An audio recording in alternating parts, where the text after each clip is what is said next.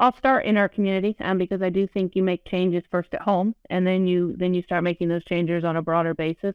I am a huge proponent of however you can give back to your communities, pays off in the long run, especially being kind to your neighbors, being educating your neighbors on what's going on in those barns. We do a big thing here in Indiana with our board of directors, where we encourage them to donate ground pork or donate a ham product around the Christmas or Thanksgiving season to their local food pantry. Started this because if we think back to the pandemic and what happened to those food pantries, it wasn't just people in the community that were standing in those food pantry lines. All of a sudden, it was our neighbors. It was people we knew who had never had to utilize a food pantry before. And so our farmers, took the opportunity to have a pig processed and donate a couple 100 pounds of ground pork to their food pantry.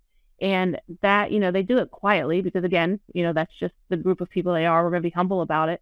But I've kind of forced my board to tell me about it, take pictures, so I can kind of blow it up and, share it on social media and really pat them on the back and explain farmers feed the world. And we said that for years. And, that's great. But the world is big. And for a lot of people, the world is far away. Over the past 3 years, people want to know that we're feeding our neighbors.